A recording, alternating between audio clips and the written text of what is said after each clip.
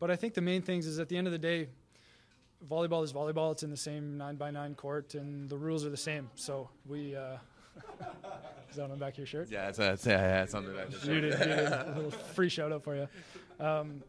And it doesn't matter who's on the other side of the net. You need to still execute to the best of your ability if you want a chance to win.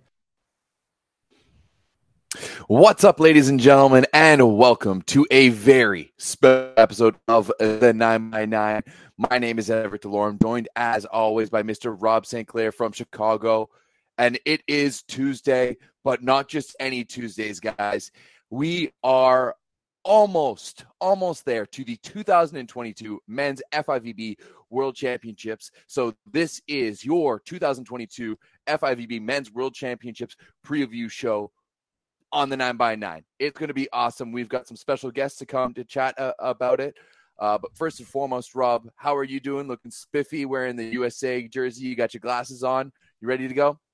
Dude, I'm ready to go. I've been so excited about this tournament. We hammered VNL coverage really, really hard. We were there. It was awesome. The storylines, though, from that tournament mean nothing in comparison to this tournament. So I'm so excited for this. We're only a couple days away from the World Championship. Let's get into it. Yeah, absolutely. It's good. It's going to be a banger. We've been waiting for this one for a while now. As you guys all know, the original host was supposed to be Russia. It has now been switched to Poland and Slovenia, and that's come with a bit of a tournament format change. So, Rob, how about you walk us through this tournament format here? Yes, I will. So this that you see on your screen now is straight from the FIVB's website. So if it's too small on the screen, you can go look at Volleyball World's website for this tournament about the restructuring of Men's World Champs. Because as Everett said, I mean, we covered it when it happened, when the war in Ukraine started, when Russia invaded Ukraine. Pretty quickly, Russia's team was removed from all international competitions, and Russia was supposed to be the host of this World Championship. That got taken away from them almost immediately. So the FIVB and Volleyball World had to reorganize a little bit, and they found two new hosts in Poland and Slovenia. And so the tournament has been reformatted a little bit. So this will be different from World Championships past, and different. Thank God. And different from the Women's World Championship later this year. So that's going to be interesting that like this tournament and the women's tournament in about a month are going to be different formats. But here's the deal. There's 6 pools of 4. So pool play is very simple. It's 6 pools of 4. 2 of the pools are in Poland. The other 4 are in Slovenia. They play straight round robin pools. So every team will play every other team in the pool, 3 matches each across 6 days total of pool play. So like, a pool will play every other day, and then some of the other pools will play the days in between. That's from August 26th, which is this Friday, through August 31st. After that, the top 2 teams from each pool will make it out. So that's 12 teams. The 12 teams that finish first and second place in each of the pools will make it out to the elimination round, the round of 16. None of this second round pools business like we used to have. We'll talk about the women's in about a month, but like that tournament has this weird thing where there's like a second round of pools where all the points carry over from the first round. No, none of that for the men's. It's just straight up simple pool play. Top 2 from every pool make it out. That's 12 teams plus 4 more teams. And that will just take the 6 teams that finished third place in their pool, and you'll take the top 4 of those 6 in like the normal FIVB tie-breaking way. So wins, loss, points, set ratio, all that. And that is how the 16-team field will be set for the direct elimination phase, as you see there on the graphics. So after that, there's 2 travel days, but then on September 3rd, we hit it with just a straight-up single elimination bracket. Just 16 teams win and advance, lose, and go home. That simple. No, it's as easy for a fan to follow as it could possibly be. I think it's going to be electric, and some of these first-round matchups are going to be insane because the seeding of those first-round matchups in the round of 16 is interesting. If Poland or Slovenia, the 2 hosts, if they make it out of pools, they get the 1 and 2 seeds automatically. But past that, which is crazy. So huge advantage. If Slovenia goes like, I don't know, 1 and 2 and barely makes it out of pools, they can still get the 2 seed overall. So we'll definitely follow along with that. But past that, from 3 through 16, it's just a straight-up seeding in terms of the 16 teams that made it out. They will just be ranked in the normal order of FIVB rankings, and that'll be the seeds. Then you play 1 versus 16, 2 versus 15, 3 versus 14, etc. in a very normal bracket way. From there on, we just play. We play straight through a bracket. Sorry, we've got 4 days of the round of 16 from September 3rd through 6th. Then immediately 2 days of the quarterfinals of the round of 8, September 7th and 8th. Then 1 travel day, followed by the semifinals and the medal matches. So the semifinals, the final 4 teams, September 10th in Katowice, Poland. And then the medal matches, the losers of the semis play for bronze. The winners of the semis play for gold on Sunday, September 11th. So that's it. That's the tournament. It's really, really simple. Just pool play, 6 pools of 4, straight up 16 teams, single elimination bracket after that. Couldn't be easier. Pack that all into 2 weeks, and that's your world championship for 2022. Honestly, I'm so happy about this format. I'm so happy we're going to a format that everyone knows, everyone loves, everyone can digest. You know, I remember last time in 2018, you had meaningless matches really, really deep in the tournament where you had one team that was already qualified and yada, yada. It was just garbage. I love the fact that we're going to this format. Nice single elimination, nice and clean. This is the way it should be. Totally agree. And I do think that it will create better, more fun matches earlier. And like you said, it'll take away some of the meaningless matches in that stupid second round of pools that we were kind of annoyed by in 2018. So we'll see after men's world champs in this format, women's world champs at the old format, if the FIVB prefers one or the other. And I certainly hope it's this one. Yeah, absolutely. And guys, this is going to be a long term, and not as long as it should be, but we are going to be there with you every step of the way. So we are going to be, obviously, this is our preview show. We're hitting you with this one, and we're going to be doing 5, or including this one, at least 6 shows throughout the entirety of the World Championship. 7 shows. 7 shows here, right? It is crazy. So we've got this one to kick it off in the middle of the pool play on a Sunday, August 28th. We're going to have another show. Next up, at the end of pool play on Wednesday, August 31st, we're going to be coming live to you again to wrap up pool play, get you ready for the quarterfinals. Once we kick off the quarterfinals, then we start running. Sunday, September 4th, coming live to you in the middle of the round of 16. To wrap up the round 16, we're coming live Tuesday, September 6th. It's going to be normal 9x9 time, 7:30 Eastern time, nice and easy. And then as we get going into the quarterfinals, we're going to be coming to you just 2 days later on Thursday, September 8th.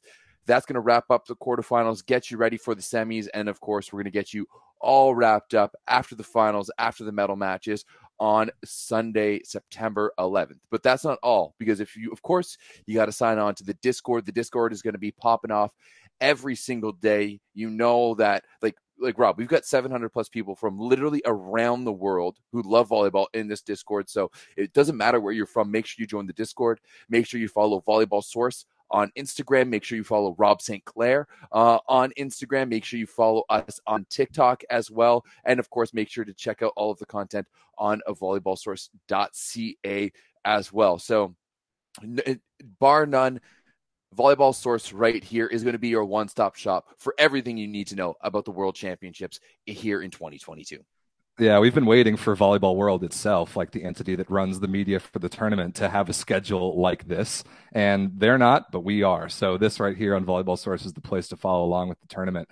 And I can't agree enough about the Discord. The Volleyball Source Discord will be about 750 members now. I want it to be 1,000 by the end of World Championships. I think that's attainable.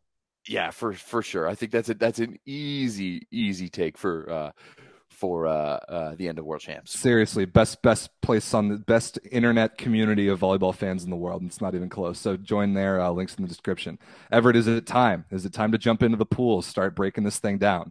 Yeah, I think it is. And we're going to start right at the top, right off at pool number A. And Rob, let's get you kicking us off here with pool A. So this pool is really, really interesting. And we got to assess the fact that the number 1 seed overall in the whole tournament is the last team that got their way in, and that's the Ukraine. So Ukraine is ranked 23rd in the world right now. You might be wondering, why on earth are they the number 1 seed overall in the tournament?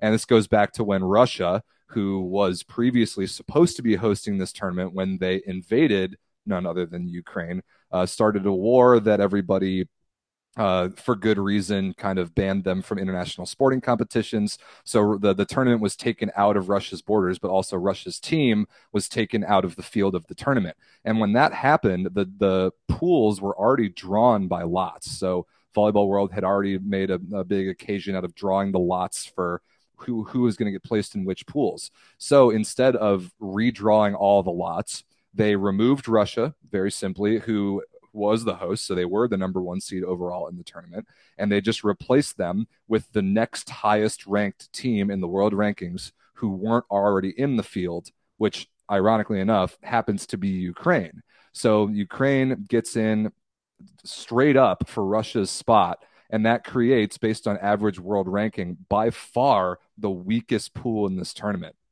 18.75 average world ranking of these 4 teams. You've got Ukraine, Serbia, ranked number 11, Tunisia, ranked number 16, and Puerto Rico, ranked number 25.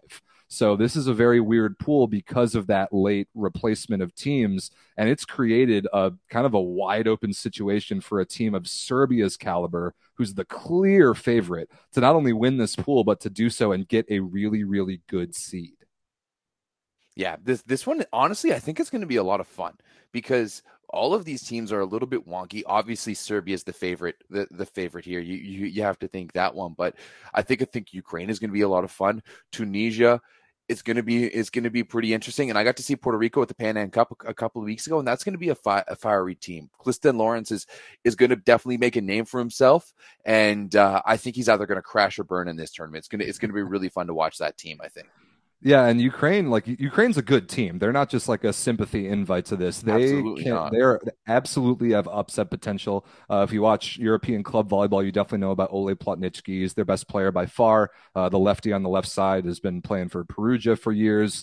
He's one of the best servers on the planet. But then some guys you might not know. Dmitro Vietsky will be their starting opposite. He's really legitimately good. Was one of the best opposites at European Championships last year. And then they've got a guy named Semeniuk, who's not to be confused with Kamil Semeniuk of Poland, but Yuri Semeniuk is one of the middle blockers. So there's some like high-level European experience on this Ukrainian team. But I still don't. What about think Yuri Glider? What's he up to? No, is he on this roster? No Yuri Glider. He's either injured or has kind of retired from the national team level, so you won't see him. He plays middle for Yashevsky in Poland, so he's a big name that you won't see for the Ukrainian national team. At least this tournament, maybe not ever. I think he might kind of be past that phase in his career. Yeah, fair enough. Now, what are we looking at for Tunisia? What's the status of Bentara so far for this tournament? Yeah, so the only thing, like you all might have seen Tunisia play in the Olympics last year. They were the African representative in Tokyo. They went 0 and didn't make it out of pools. They did take Argentina to 5, weirdly enough. But the only player on Tunisia that mattered was Wasim Bentara, who played opposite for him. Crazy dynamic, like legitimately has potential to be a world-class opposite. And he plays club in Poland.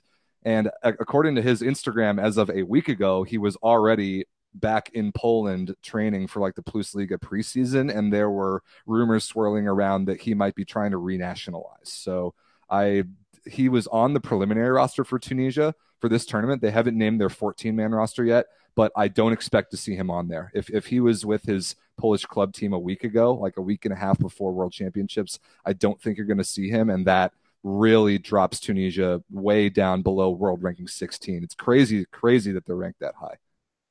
Yeah, absolutely. It's going to be interesting as well. But I mean, they do get the benefit of being one of the few good African nations, and they're constantly getting those points. Rob, what about Serbia though in this pool? Obviously, they're the highest ranked team in this pool now that Russia's no longer around. You and I both picked them as an outside threat to finish in the top 4 for this tournament on last week's show. What can you say about Serbia's roster coming into this tournament? So we know the Serbian 14-man roster. And while we're talking about rosters, it's worth noting that on the website right now, like on the FIVB tournament website, you've got the rosters for each team that are 20, 22, 25 players long. Those are not the final rosters. Those teams will have to trim their rosters to 14 guys, and every team will suit up exactly 14 players for the entirety of World Championships. So some of those teams have named those 14 already. Some have not. We expect them to all come out officially the next couple days. Serbia is one of the teams that has. And compared to their VNL roster, they bring back two really, really huge, important pieces, both outside hitters. That's Uros Kovacevic and Marko Ivovic. So that, to me, Everett, and I think you'd probably agree, immediately takes them up a tier from like, probably will win their pool just based on experience, might win a bracket game to, watch out, they could easily make the Final Four. And alongside him is all sort of the usual suspects. So you'll have Nikola Jovovic setting. You'll have the three-headed monster of Srećko Lisinac, Marko Pedrasinin, Petar Kursmanovic in the middles. The only real, a lot of good backup outside hitters as well. You got Nemanja Petric, and then Miran Kujundžić and Pavle Peric, who we met during VNL, both really good young prospects. The opposite position is the thing, though. Oh, yeah. They're bringing 5 outside hitters. They're bringing 5 outside hitters and only 1 libero, and I really like that move because Kujundžić and Peric both deserve to be there. All right, fair enough. Is there any big omissions on this roster of Serbian guys that we think that could make an impact? The big one is Drazen Ljubirić. No Drazen Ljubirić for Serbia this tournament. He, in my opinion, is their best option at opposite right now. Aleksandar Atanasijević is a legend, obviously, and he's on the roster. He's going to be their likely starter. But Ljubirić, the last several seasons, has been the better player. And after his season in Russia playing club at Novosibirsk, I don't remember what exactly his injury is. Might be a shoulder.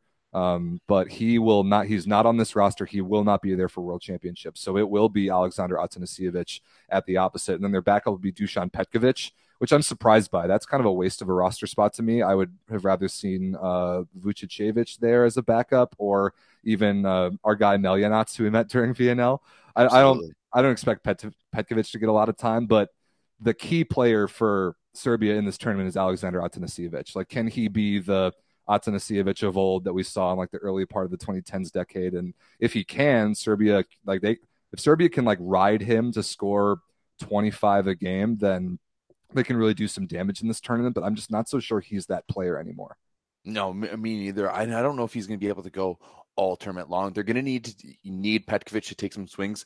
Honestly, I could see Petković taking a lot of minutes in the first pool, and then them starting to see Atanasijević being used a little bit more throughout the rest of the tournament. Huge luxury. That's a great point, that Serbia has a pool that's this easy, because it might enable them to rest some of their starters. They've got outside hitter depth. They've got middle blocker depth, and they might not have to play Atanasijević that much during pools to still take first. But again, every set matters in this tournament because of the way that everything is reseeded from 1 to 16, or other than the host, it'll be seeded from 3 to 16 in the elimination round. So every set that you win and every standings point that you get really helps your seeding. So Serbia has an incredible opportunity in this pool with weaker competition to go 3-0 in matches, maybe even 9-0 in sets. And if they can do that, they will almost definitely be the 3 seed going into the bracket. That's going to be really something to follow along with. Can they do that in a weaker pool?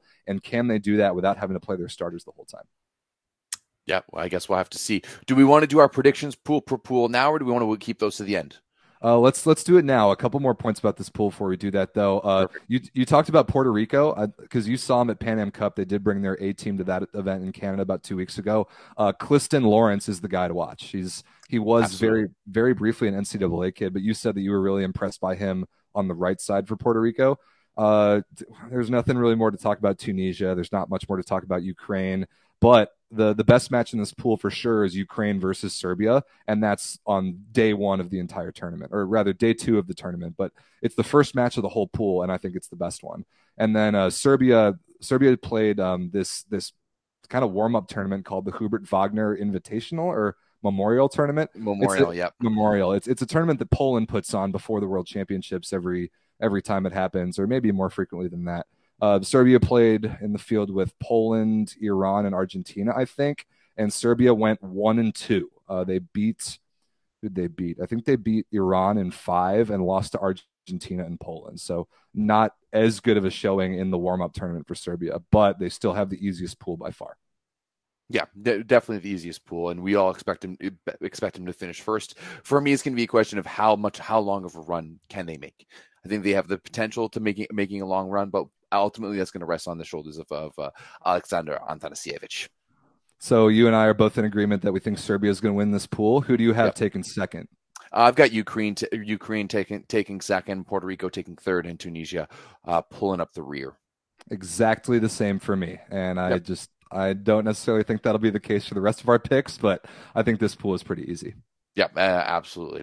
All right, Rob, I think let's move on now to Pool B. And Pool B is hands down one of the most interesting pools, especially on the top end, featuring three of the most probably interesting teams coming into this tournament.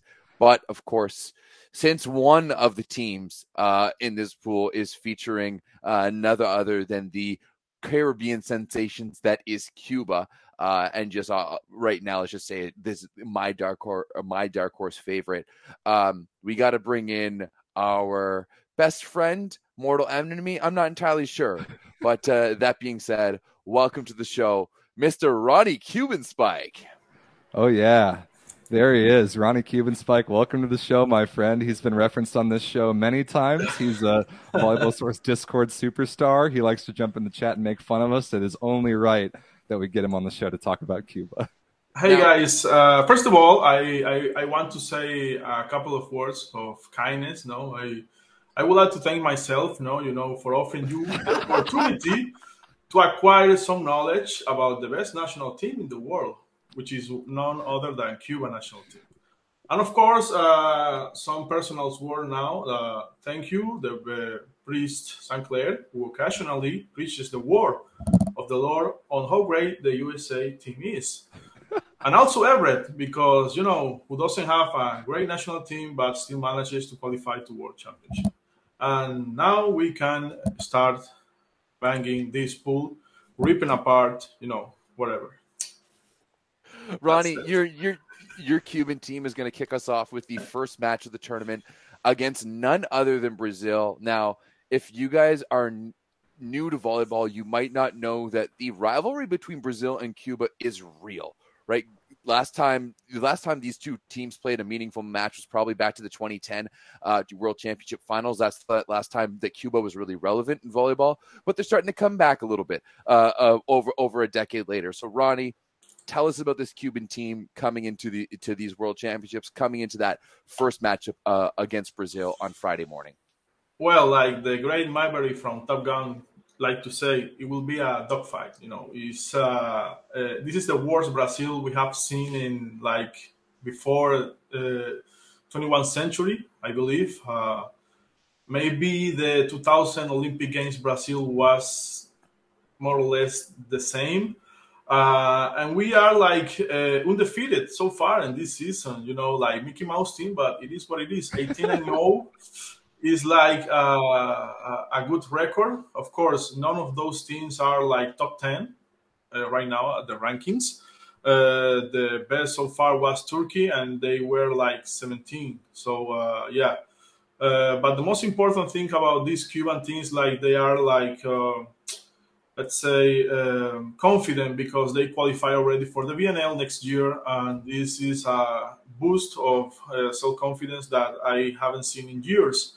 You guys remember, we lose dramatically in 5 sets the Olympic qualification versus Canada, a match that I ended up having headaches after that match because it was too late, and having had this close the Olympic qualification was we dreamed for 1 hour. Then you know what happened. So yeah, we are back on VNL. That's the first step to qualify for Paris.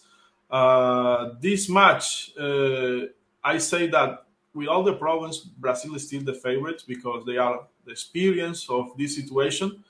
But this is the first time that Cuba will have at least 10 players come back from the previous World Championship. This is let's not say big or important, but it's something. You guys know that Cuba struggled since 2001 for having a team who lasts 5 or 6 years, maybe. The silver in 2010 caught us by surprise. Nobody expected that Cuba won a medal with a group who averaged like 21 years, maybe. Simon was very young. Leon was like the 16. kid on the 16. 17. And yeah, well, we did a miracle, let's say. And we are like ready to do it again. The pool is more harder than 2010. The first game will be Brazil. This game will be decided by who is the team with most powerful serve, and I believe that is us. But also we have the weaker passing line. So yeah, we are like two sides of the same coin. Any answer? You guys want to ask? Yeah, absolutely. First of all, let's talk about this roster, because the roster that we saw in Gatineau a couple weeks at the Pan Am Cup was this team, but there was a few injuries. Let's say first and foremost, Robert Landy Simon was listed as a libero for the most of the tournament. What's his status? How's he doing? We know it was a bit of a finger injury, a bit of a cut on his finger for that one. I can show you after the photos. It was a really nasty cut, okay. Like very not so deep, but like he couldn't play. So okay. Yeah, how's he doing recovered now? He's totally recovered. Training full hard with the guys. That's not my concern.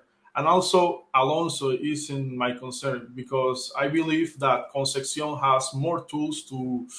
So wait, sorry.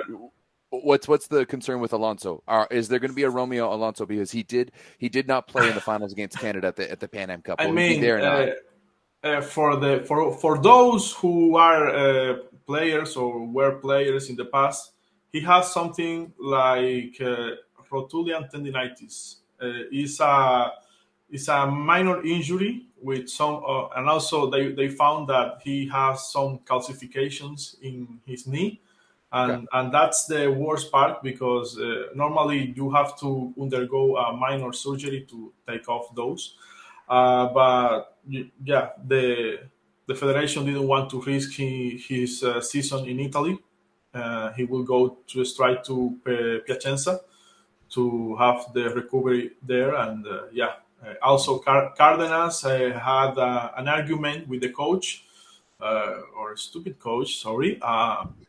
He basically doesn't like the kid. So And all right. So no Cardenas for this event on the left side. Fair enough. Now, with this roster, as you mentioned, it's the first time that 10+ players are coming back from the 2018. This is a roster that's been growing. Do you think that Miguel Lopez on the left side and also Melgarejo, do you think that left side pairing is good enough to take on any other left side pairing from any other team in the world? Lopez has proven in the last 2 seasons with Sale Cruzeiro that he is like one of the kind. He's ready. I'm glad that Everett was one of the reasons that he got famous, let's say, let's put it that way, because he recorded all those Norseca championship videos. God, was he good in that tournament? He was unbelievable. I remember learning about him from those same videos. Norseca 2019. And he was opposite. Like, he wasn't playing in his original position, so it was impressive. So thank you, Everett, on behalf of the Cuban community for those highlights. He's ready. I mean, he's the new captain of the team. Huge accomplishment for him, and he won everything with Sale Cruzeiro this season, except the cup. But he won that trophy the previous season, so it doesn't matter. And he proved himself that he can play versus the best team in the World Club Championship. So I have no doubt that he can be one of those key players, alongside, of course, the mighty Simon and Melgarejo. My only doubt with this Cuban team is, of course, the passing and the spike selection of the setter, because the brain isn't good. It never was good. Maybe in the 90s we have like one good setter who was Diago.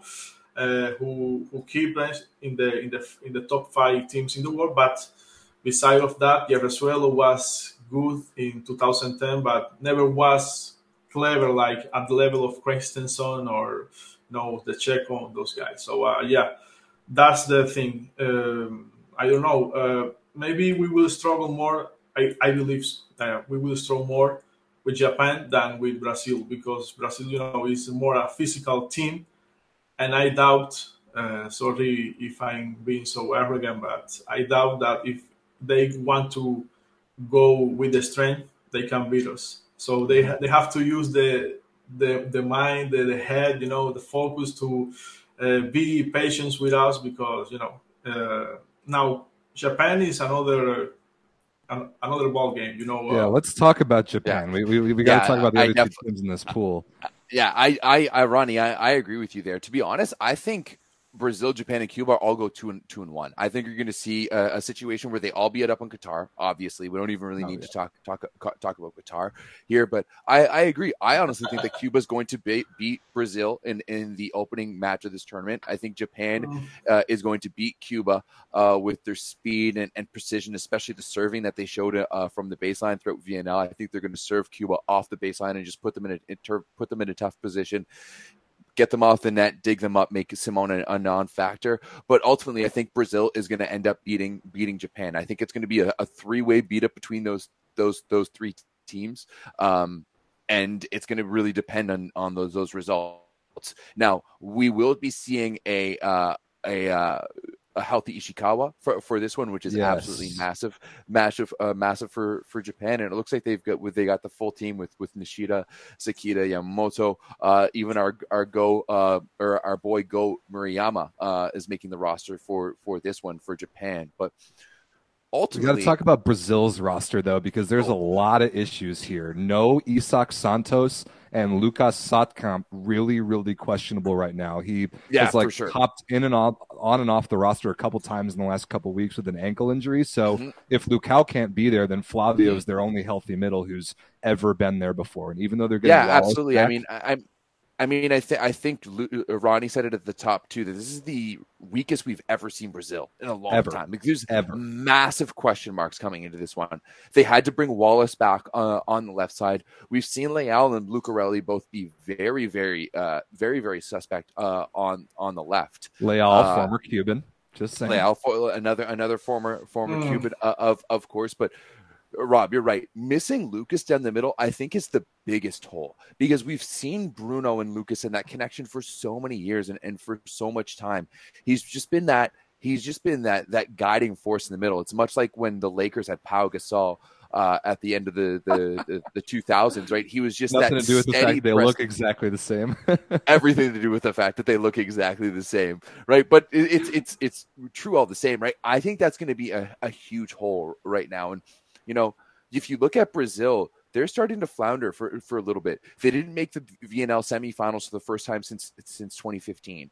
They didn't make the semifinals, at least the semifinals, for the first time in years and years for the Olympic Games. Back they were there at the Olympics, and they lost twice in a row and didn't medal. That was the crazy part. Right. So this is a Brazilian team that is starting to show some cracks, right? And after speaking to some of the guys around the junior team, and I mean Brazil also took a hit in the rankings, went from 3rd to 4th because their U21 team went 0 in Gatineau at the Pan Am Cup. But speaking to some of the people around that Brazilian team, there's a lot of worry right now amongst Brazilian volleyball fans. They don't know who their next setter is, and there's a huge lack of set prospects for this Brazilian team. And you know what?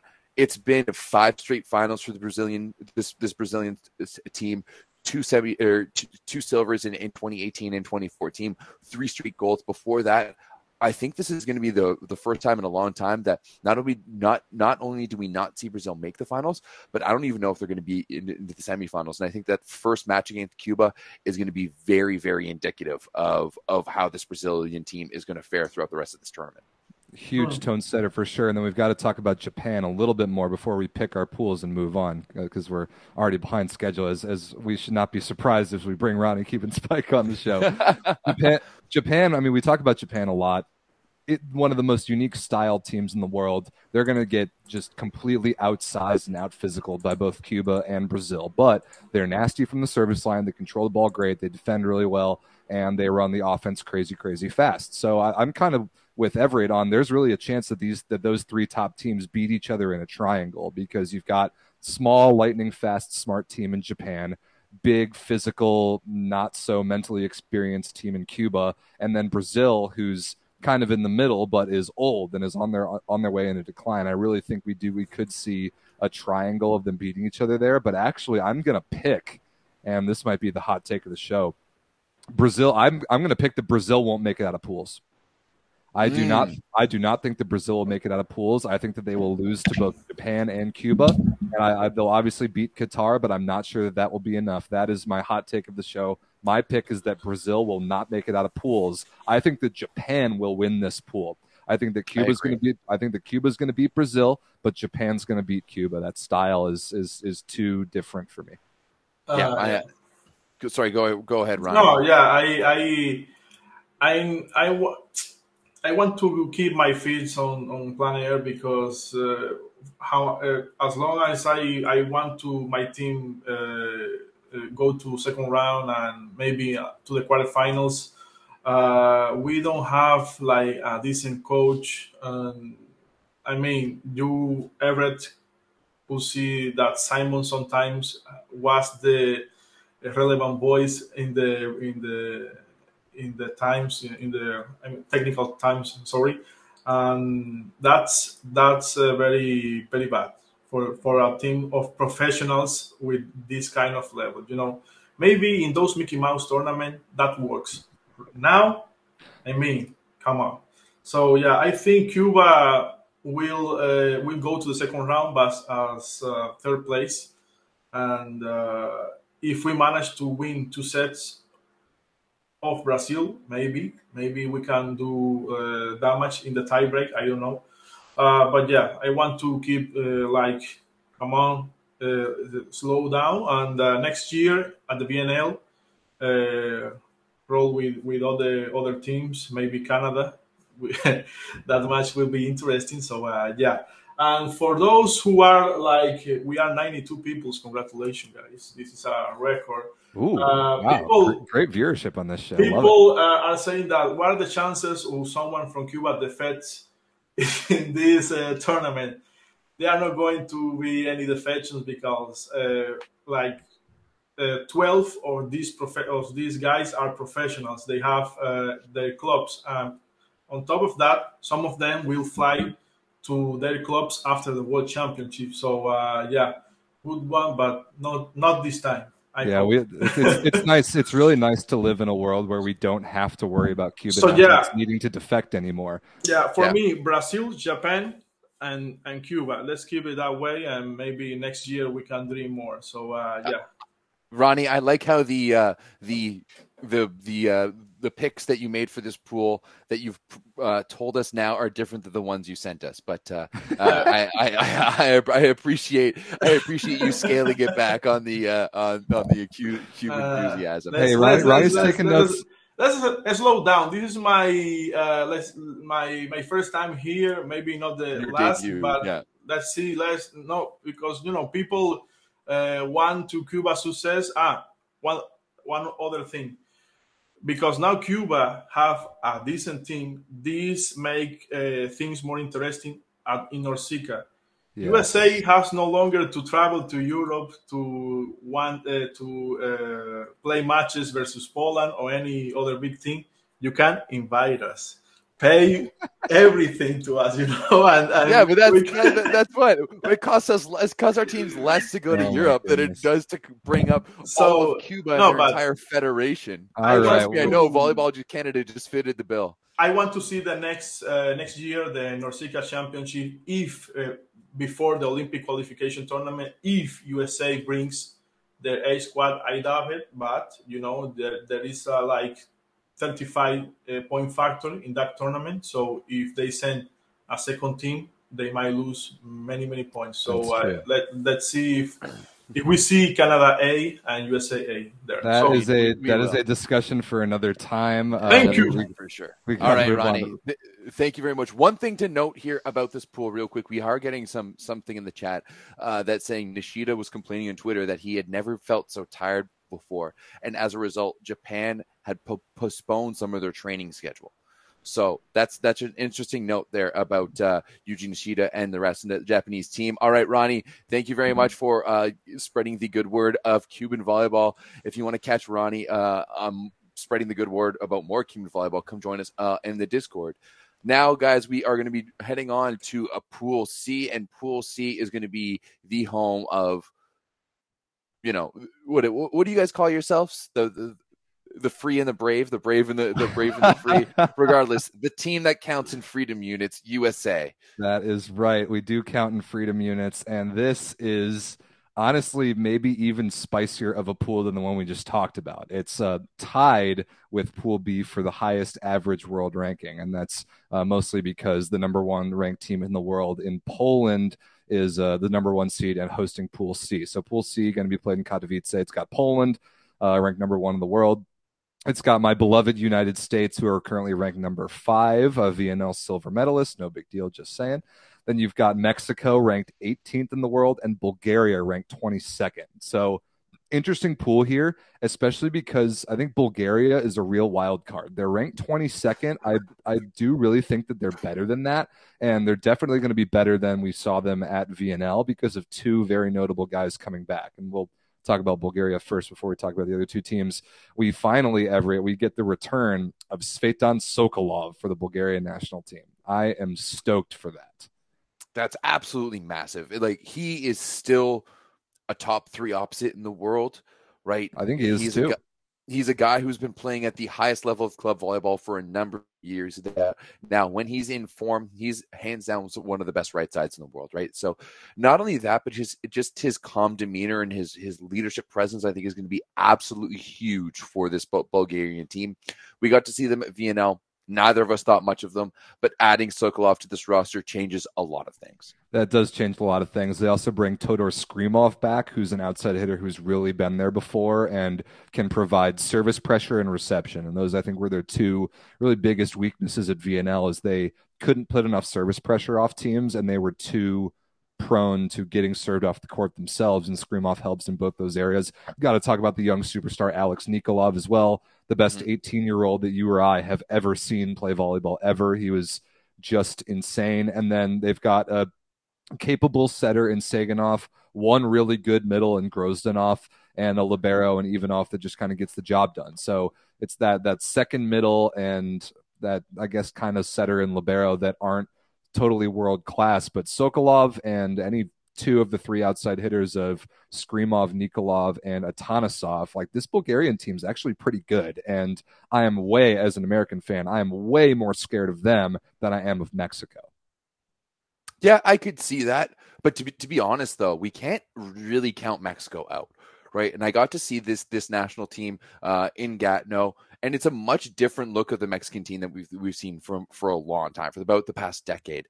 Really, they've got rid of a lot of their dead weight. They still have setter Pedro Engel, although he wasn't with the team in Gatineau. They run a really, really fast offense. They bomb serves from the baseline. They've got good arms on the outside, and they've got dynamic middles that can move. And they play some of the best defense in the world. They're a very, very streaky team.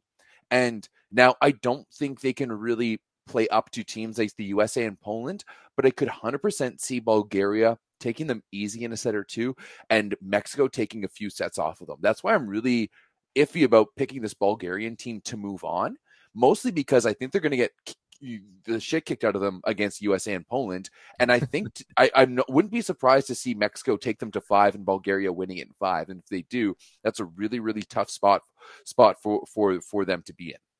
I have a very opposite opinion about Bulgaria, but I'll get to that later. We got to talk about, I mean, we don't really need to talk about Mexico much anymore. I don't think they have a chance of making it out of this pool. No. We'll talk about the United States here briefly. First and foremost, I'm going to do a full breakdown show about the United States men's team on Thursday.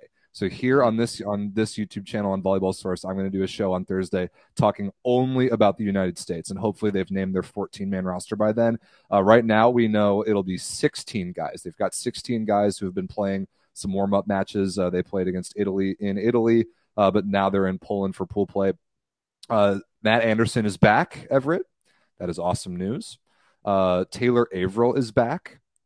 Max Holt is not back. So no Max Holt. John Speraw said in an interview the other day that Holt is not in the gym this summer, and he's very unsure of his future with the national team. Doesn't know if he will ever really be back in the mix. But kind of like we said after VNL, the U.S. needs Matt Anderson back. It doesn't really need Max Holt back as much.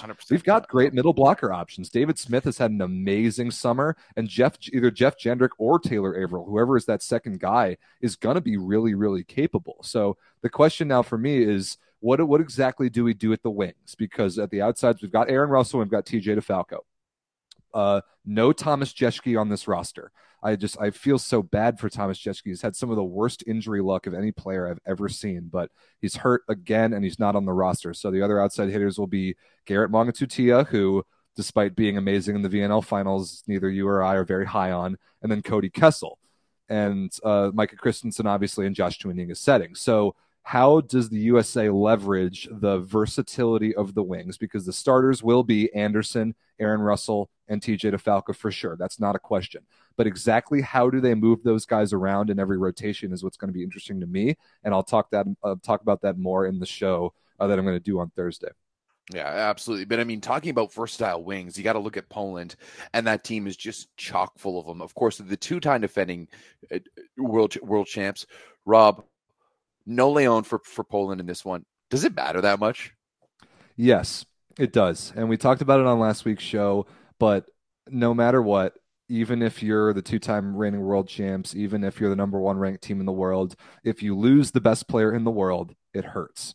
But like we've also said many times, Poland has the most laughably ridiculous group of outside hitters maybe that I've ever seen. They have probably 10 guys, maybe 10 outside hitters who would start on most other national teams, and they're only going to bring 4, maybe 5 to world champs. But other than Kamil Semeniuk, who, thank goodness, is a surefire starter, according to Nikola Grbic, their second guy, I'm not quite as sure. I don't know if it's going to be Śliwka or Fornal. And we think that Bartosz Kvolek is going to be the fourth guy, and he's really good too. But who is that second outside hitter going to be, and how long will his leash be, is a big question for this Polish team. And we know that they're in the middle, they're missing Norbert Huber, torn Achilles with Zaksa, but their starters in Mateusz Bieniek and Jakub Kochanowski, just fine. No problems there. Setter, another interesting one.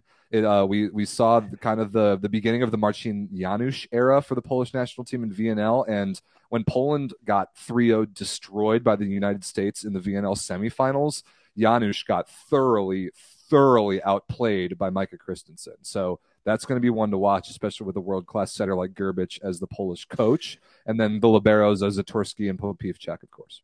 But my question is, they have Janusz as their first setter, but instead of bringing in Jan Firle, they bring in Gregor Lomac. I thought that was of all the decisions to make, that was the most questionable decision to make by Poland. I thought that was a weird one.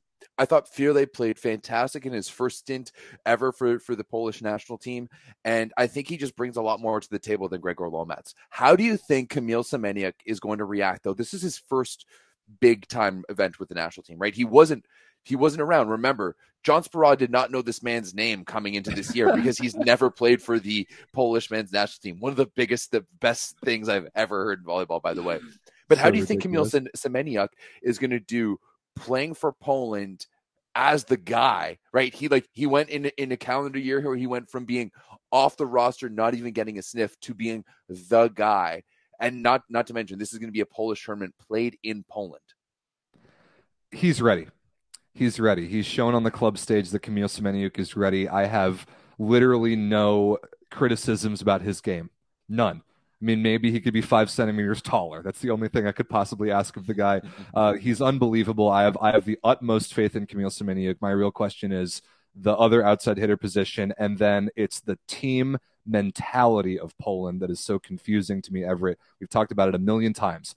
two-time reigning world champs, number 1 ranked team in the world. They have one of the best development systems ever. Great domestic league, great players, incredible fan base, playing the tournament at home. They're the betting favorites.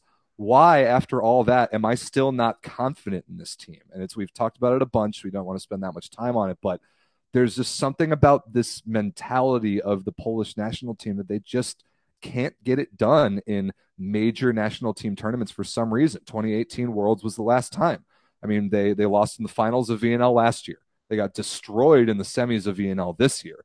They lost that 5-setter to France in the Olympics last year. They lost to Slovenia in the semis of European Championships last year. Like, there's something about Poland, and I don't know what it is, but mentally they just can't quite get over that hurdle and win a tournament as the favorites. And the huge question is, can they do it this time? I mean, hey, they have a great track record at the World Championships. They have an even better track record at the World Championships at home, looking back to 2014. So point. I think this is a team that loves, like, let's be honest. Polish fans are the best fans in the world, and they're going to be playing that final on Polish soil. All their matches are going to be on Polish soil. It's going to be hard to beat Poland in this one. I think they're going to be able to put on a show, and you're going to have to be at your absolute tip-top best to be able to beat Poland. So what are your picks for this pool? Give them to me. For this pool, it's pretty simple. We've got Poland 1, USA 2, Bulgaria 3, Mexico 4. I'm pretty sure you're going to be in agreement with that. Actually, no, I'm not. I'm going to pick the United States to win this pool. And this is a hot take, and it's clearly homerism. And it's funny because in most of VNL, I went with the tactic of always picking against the U.S., and it worked. I picked them to go 0-4 the first week. They went 4-0. I picked them to lose every match in the finals. They made it all the way to the gold medal match. But I'm going to reverse that course, and I'm actually going to pick the U.S. to win this pool. But now this is another kind of ridiculous take. Maybe we'll see. I think this is going to be another 3-way tie. I think it's going to be another 3-2-1 scenario. I think that the U.S. is going to beat Bulgaria. I think we're going to lose to Poland. I think that Poland is going to lose to Bulgaria in 5. I think that Poland is going to sleepwalk a game against Bulgaria. They're going to lose in 5, but because Bulgaria's win will be like worth less points, I still think they're going to take 3rd. But I've got 3 teams at 2-1 in this pool. I just kind of feel an upset. I kind of feel like a Polish team that isn't quite ready, and Bulgaria with Sokolov kind of jumps on them. So that 3-way tiebreaker, I'm going to pick the USA to win the pool despite losing to Poland. I just want Mexico to win a match. I don't care. I know they won't, but Mexico will not win a match. But I just want them to do it. Real quick, what do you think of the omission of former Hawaii opposite Radoslav Parapunov from the Bulgarian national team for this World Championships? I'm a little surprised he wasn't the second opposite. Denis Karyagin got that spot, but Rado did not have a good VNL. I didn't think he was that good. He didn't serve well. He didn't block particularly well, and his utility for the World Championships just isn't really there. So I guess I kind of see it, but it is a bummer. All right, fair enough. Poor Rado, not in the roster, but yeah, I mean, we saw him in Ottawa, not all that great. And I actually kind of like Karyagin on the right side. I think he's consistent and dependable. So let's move on, Everett, to Pool D. D going down in Ljubljana. Pool D is going to be another similar one to Pool C, where you've got 3 favorites and Pool B for that matter, but 3 favorites and thanks for participating. Thanks for participating. So we're not even going to talk about much about Cameroon. Good job, you congratulated your Africa 3. The FIVB is going to promote the crap out of them the first couple of days. They do one good thing. They get one big kill, do one of their celebrations, and the FIVB is going to go nuts. We're going to love it for a couple of days, but ultimately take a cookie and move on. Now, the other 3 teams is going to be very, very, very interesting. Of course, France is the hottest team in the world right now. They're the defending Olympic champs, the defending VNL champs. They've got their entire roster back, even Kevin Tilley, who's back from that injury that we saw in Ottawa at VNL. This team is absolutely rolling right now. But it's been a long time for them at the World Championships. It's been since 2002 that they've medaled, and that was their only medal at the World Championships. For a team that has such a long and prestigious volleyball pedigree, that really, really surprised me. And I mean, there was many years where they didn't even qualify for it. So for this French team, I think has a lot to prove, because the World Championships is typically where France has kind of struggled. Of course, they're going to be playing in Ljubljana alongside the host country in Slovenia. But I mean, this Slovenian team is a team that has been in the press recently. Of course, we saw the sacking of Mark Lebedew after a disappointing VNL run, bring in Jorge Cretu, most formerly with Zaxa, and it's going to be interesting to see how they change. Now, this is really the last ditch effort for this Slovenian team. You know, you would think that they've have all this World Championship experience, consider that they finished second at 3 of the past 4 European Championships, but instead this is only going to be their second showing, with their first ever showing at the World Championships coming just 4 years ago in 2018. When they finished 12th. So this is going to be a huge opportunity for them to really improve that best result by doing it at home, right? They're going to be playing at home in Ljubljana. I do think that they're going to have a good showing. Finally, the third quality team rounding out this pool is going to be Germany. Germany was a very interesting team at VNL, had a great first weekend in Ottawa, and then crashed and burned and were one of the worst teams overall. All of a sudden, they got lucky to beat Canada. Otherwise, they would have been sitting even further low. But ultimately, I don't really see Germany making that big of a run. They did bring on a few big names. They brought in Schott, they brought in Karlitzek, Sossenheimer, and Jakob Guntor in the middle. So you're bringing on some. And of course Lucas Kampa as well. So you're bringing in some more quality, but with Schott and Karlitzek, are they really adding that much more on top of Maurice Reitzart and Christian Fromm? Debatable. I might still start Reichert and Fromm like we saw most of VNL. I mean, Linus Weber's back from COVID. That's good. I think Creek and Massa in the middle are still the guys. Zanger's awesome at Lib. So I think the only one of those new guys who's likely to start is probably Kampa at center. And he is an upgrade. Even that, is he though? I don't know. Yeah, I think so. Well, I guess we'll have to see. I haven't really seen him in the past few years setting, right? So yeah, it's been a minute. It's been a minute. I think he's a little bit older now. Does he jive with this younger crew, right? And we know that Jan Zimmerman and Linus Weber have a great connection too. And let's be honest, he's probably going to be they're probably going to be running quite a bit of the offense through Linus Weber, right, on that right side. So hey, Everett, a quiz question for you: what happened the last time Michal Winiarski took part in a World Championships tournament in Poland? He won it as the captain back in 2014. So he did. that is one big thing here. You do have Winiarski coming in big with this roster, but I don't know. I don't see them having the horses. I don't see them beating Slovenia at home. I don't see them beating France. I think this French team honestly is one of the favorites, if not the favorite. Like, you're not telling me that. Like if you just look at this roster, you put Engapeth in any one of those outsides, Klevno, Luetti, or Tilly, Cheniniese, Legoff in the middle, Patry on the right side, Brizard or Toniuti at Lib or at center, and Grebenikov at Lib. Like that's a nasty roster. It's such a ridiculous roster.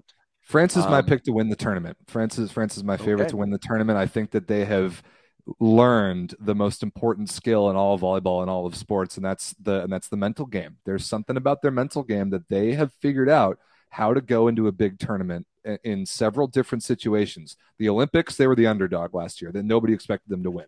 VNL this year, brand new coach, all the same players. The spotlight was on them a little bit more. They get in there and they win again. They have figured out this mentality with this group that has been together for so long, the golden generation of French volleyball. They have figured out the mentality that it takes to accept pressure, love pressure, and enjoy playing volleyball in those moments anyway. And their body language as a team, except when Ingaped is either especially lazy or hungover. Other than those times, France's lazy or hungover, or both. Other than those times, France's body language when they're feeling themselves is incredibly, like, infectiously fun to watch, and no other team in the world has figured that out. It's the exact opposite of Poland. It's the exact opposite of Poland's mental game, and 100%. Because of that mentality and just the ridiculous talent at every position, I think the only way that France loses is if they fall asleep or if Ingapet has a lazy game, the same game that Cleveno has a bad game. That's the only way that they slip up at some point in this tournament. But if Tilly's healthy and he's on the roster, so I think he is, they have Luati also. Like, they're stacked on the left side. So Yeah. I really don't see anybody beating this French team. I just don't see the only team that I think that truly can go, the only teams maybe that can truly go toe-to-toe with France are going to be Poland. Personally, I think Poland is my pick to win the tournament. Semeniuk is my pick for MVP. But I think that these two teams can go toe-to-toe, when we were a little deprived of that in VNL, and I really wanted to see them do it. But your USA squad played fantastic in that semifinal and really dominated. But yeah, like, let's be honest, like, France could run the table very easily, but they could also go out the night before and lose in the quarterfinals, European Championships. So we'll have to see. To me, the interesting team here has to be Slovenia, right? Yeah. We have to see how Slovenia plays. Now, they're going to be playing at home, so I give them the up against Germany and Cameroon. As you mentioned Slovenia before, has 8 guys. They have 8 guys and a brand new coach. That's so concerning to me. Yeah, it's massively concerning to me as well, but you're going to be playing at home. I do think that works in France's favor, right? I think they love being the villains. I think they love being the team to kind of ruin a homecoming. And so I think France is going to take this pool. Slovenia is going to slot into second, and then Germany's going to slot into third. All of them are going to beat up on Cameroon, and Germany's going to end up moving on. To me, it's really going to it's going to be interesting to see how Slovenia does past that. I think getting that second place spot, they're going to win the round of 16 game, but it's going to be really like, can they get past the quarterfinal? That's going to be the big question for me. I agree with you. My picks for this pool are exactly the same. And yeah, Slovenia will come out in second. They'll get to play a bracket match or maybe 2 at home, but they just don't have the depth, or I don't think I see the magic in this particular tournament for them. Yeah, no. And also, I think there's something to be said about style of play. I think Slovenia matches up really well against a European style of play. I don't think they match up from other regions. I don't think they match up well against a North American, a South American, or an Asian style of play. Yeah, if they get Japan, they're going to get smoked. If they get Japan, USA, Brazil, Cuba, they're going to get smoked. I'd like to say Canada, but I mean, we'll talk about them in a second here. Yeah, and I think that's about it for Pool D, right? Yep. Let's move right along. Pool E, like Everett mentioned, the Canadian pool. Let's get into it.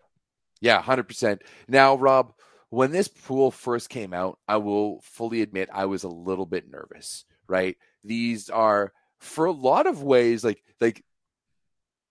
this has one of some of the highest ranking teams across all 4 teams, right? Even with China being the lowest ranked team, like at 19, that's best 4 seed of any pool by far. Exactly. So you could say that this is a pool of death.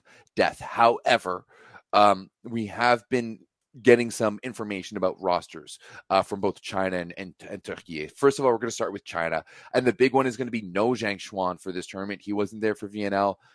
He hasn't been around in a while. He's been their guy recently, and I mean, if it wasn't for that game that they forfeited against Germany, they would have gone 1-11 at VNL, only beating Australia. No, they beat Brazil. Sorry. Remember they had that crazy win against Brazil. They did beat Brazil at home as well. You are right, but ultimately, I just don't see this Chinese team taking a good run at a big run at things. But I do think that fight against Turkey is going to be interesting. Now, next up, Turkey. Turkey is a team that has been so good the past few years, but just really, really bad in 2022. They did win. They lost the European Gold Cup finals to Czechia. They lost the Challenger Cup finals to Cuba. And most recently, while they didn't lose and they still qualified for the end, they lost to Denmark in the European Championship qualifications. They're going to be losing or missing a few big names, most notably F.A. Mandaracha and F.A. Bayram. Both of those two would be huge to have for this team, but they're going to be out. And of course, you have to wonder about Adis Lagumjia's load management and just the amount of swings he's been getting. We've seen him have great beginning of seasons in the past couple of years of the Superlega in Italy, and just crash after that. So can he handle being Turkey's guy throughout the entirety of the tournament? I'm not entirely sure. Yeah, they're missing 3 or their 4 best outside hitters. That's a death blow for just about any team. And this pool is hard. Like, you have no off days, like, because China's good, or China's good enough. They're they're the best 4 seed in the tournament by far. You can't sleepwalk against Canada. You obviously can't sleepwalk against Italy. I am low on Turkey's chances. I think that they probably finished last in this pool, to be honest. Fair enough. I do think that it's really just because of the injuries. If they had everybody that we know that they can have, and if they were healthy, they would be awesome. Dude, if they were healthy, I'd be terrified right now. Oh, yeah. I'd be terrified. As a Canadian fan, I'd be scared. I'd 100% am scared. Real quick, I do want to address a message that just came up in the chat. You are right. Addis Lagumgia was there, so full credit to your Danish boys there, Magnus Burr.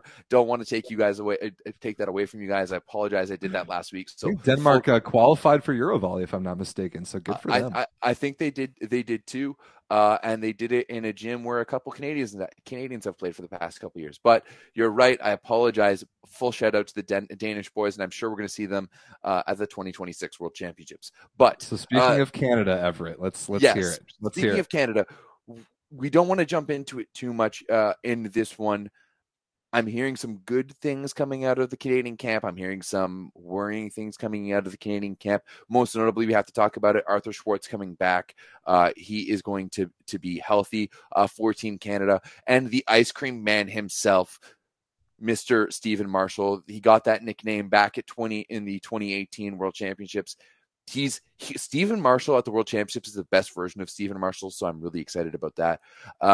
But of course, there's going to be some injuries to deal with, most notably to Stephen Marr. We're going to talk about that a little bit on Thursday, when we're going to be, Wednesday, tomorrow, when we're going to be doing the Canada preview show. Much like Rob's going to do the USA preview show on Thursday, the Canadian show is going to be tomorrow on Wednesday. And real quick, how do I feel about Canada versus China? I'm cautiously optimistic for that one. I do think that we match up well against China. I do think that we can take them, especially adding guys like Stephen Marshall. Stephen Marshall is going to solidify the serve receive massively for Canada. Stephen Marshall is going to be your starting libero. I want to make that super clear. That's been a position without a doubt.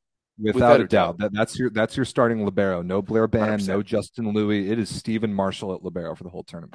Without a doubt. And then you've got Arthur Schwartz, Jackson Howe, and Lucas Van Berkel in the middle. But we can talk about it later.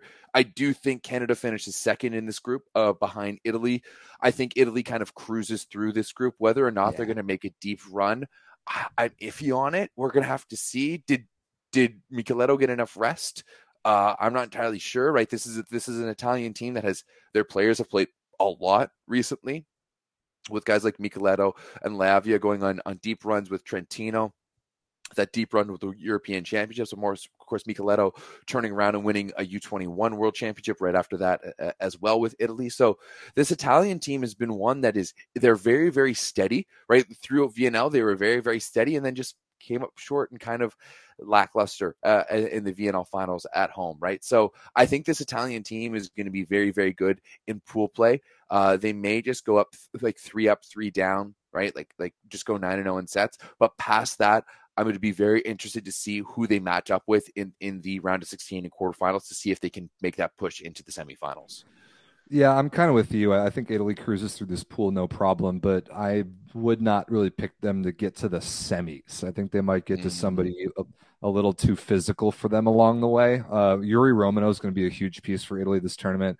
He will be the starting opposite. No Ivan Zaitsev. Ivan Zaitsev is not on this roster, so you will not see him at all. It'll be Romano, Micheletto, and Lavia at the wings. Like that's the guys. That's who we're going to see.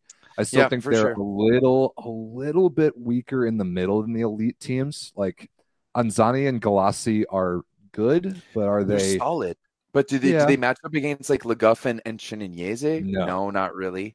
Like, do they match up against the American middles of David Smith and Jeff Jendrick, the Jungle Cat? No, I don't think so either.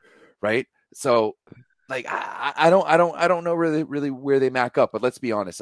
Like Italy is a team that is going to get you, like, they're going to force you to initiate rallies, and they are one of the best teams in transition. Their blocking is some of the best in the world everywhere. Both Galassi and Anzani are very, very good blockers, and so they're going to serve bombs and then block the crap out of you, and that's Italian volleyball through and through. A bunch of questions about Canada in the chat. Again, want to reiterate that Everett will do a Canada-specific preview show tomorrow here on the same YouTube channel. But, I mean, this has been known information for a long time. No Shawan Vernon-Evans. Shawan Vernon-Evans not in the gym at all this summer. It is questionable at best that we ever see him play for Team Canada again. Yeah, it is to go past that. Yeah, we'll talk about that a little bit in tomorrow's show. That's just a little plug to check out tomorrow's show. But yeah, no Shawan Vernon-Evans on the roster anywhere near. He has not been anywhere near a Team Canada indoor gym all summer, nor has he answered any emails. But yeah, I think that's about it for Pool E, as we'd say. Italy so one, Canada. Italy number one, Canada number two. I agree with you there. Who do you think gets third, and is that third place team going to make it to the round of 16? I think Turkey gets third, but no, I don't think they make it to the round of 16, because I think both of those teams are going to go 0-2 against Italy and Canada, and I think they're going to beat each other up in that place for third, and I think that's ultimately going to be their downfall. I don't see either of these teams getting a clean 3-0 win. First of all, I don't see either of these teams getting a win over Canada or Italy. And I don't see either of them getting a clean 3-0 win against the other, which I think is what you're going to need to be able to move on, right? If you're not a team, if you're not a third place team that has 2 wins, you need to be a third place team that gets a clean 3-0 win, and maybe go to 5 or something else in another one of yours. But yeah, I don't see Turkey or China moving on from Pool E in this one. I've got China getting third, and I actually do see them moving on. I don't see them beating Canada. I think you're right. It's a good matchup because China is not a good serving team. But look out for Zhang Jingyin. This dude is nasty. He plays outside hitter. He wears number 22. Watch this guy for China. He's their best player by far, and he has a chance to single-handedly beat a team, even of Turkey's caliber, just by himself. So I've got China making it out of pools and then getting destroyed. But you could say that I go Addis Lagumzia as well, right? And Lagumzia's been there before, so I think that matchup is actually going to be surprisingly fun on August 27th. Yeah, I agree. I agree as well. I think it's going to be a good one. All right, so we have one more pool to break down, and it is just my distinct pleasure to finally welcome on another very good friend of the show, another very special guest. To break down Pool F, it is none other than a woman who was at the Volleyball Nations League for 6 straight weeks this summer between men's and women's, which is crazy. So she has seen all these teams up close and personal this summer. I can't wait to hear her thoughts. Miss Ci Michel. Ci, welcome to the show to break down Pool F. What's up? How's it going?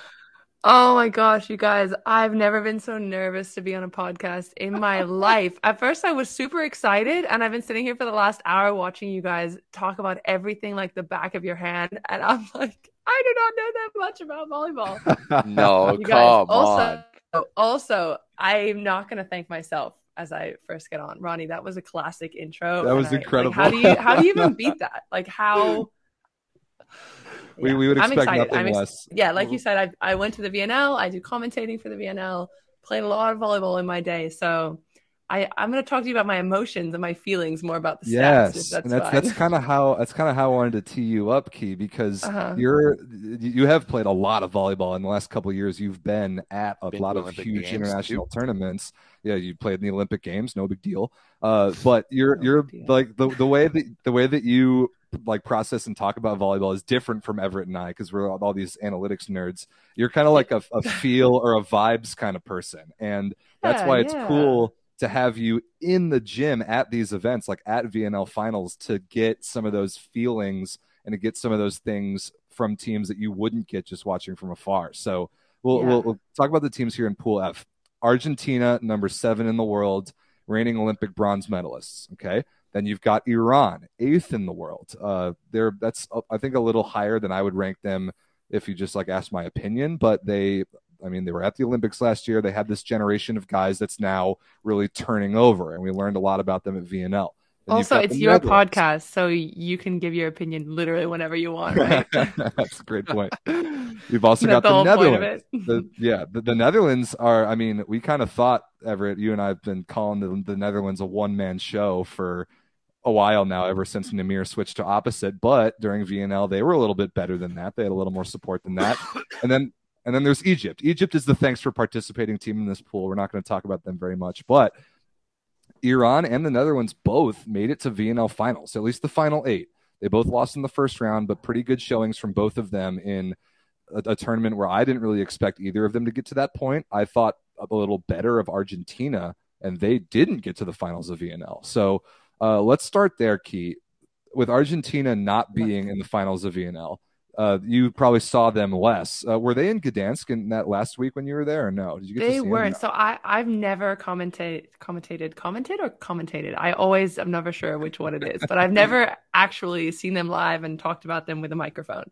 I only remember them from the Olympics last year when I was doing a little bit of YouTube content, did a little bit on them. But I mean, what I know of them, I know, DeCecco is a magician. I like him not only on the field, but also personally, because he said he wanted to be the first man on the volley bubble. The volley bubble was I don't know what your listeners know about me or my life, but I was doing like a little travel around YouTube series, visiting some players, and I met him on the A Space podcast, and he was like, I want to be on the volley bubble. I want to be the first man on the volley bubble. So that's our bond there, but as of yet not happened. But I think he's awesome.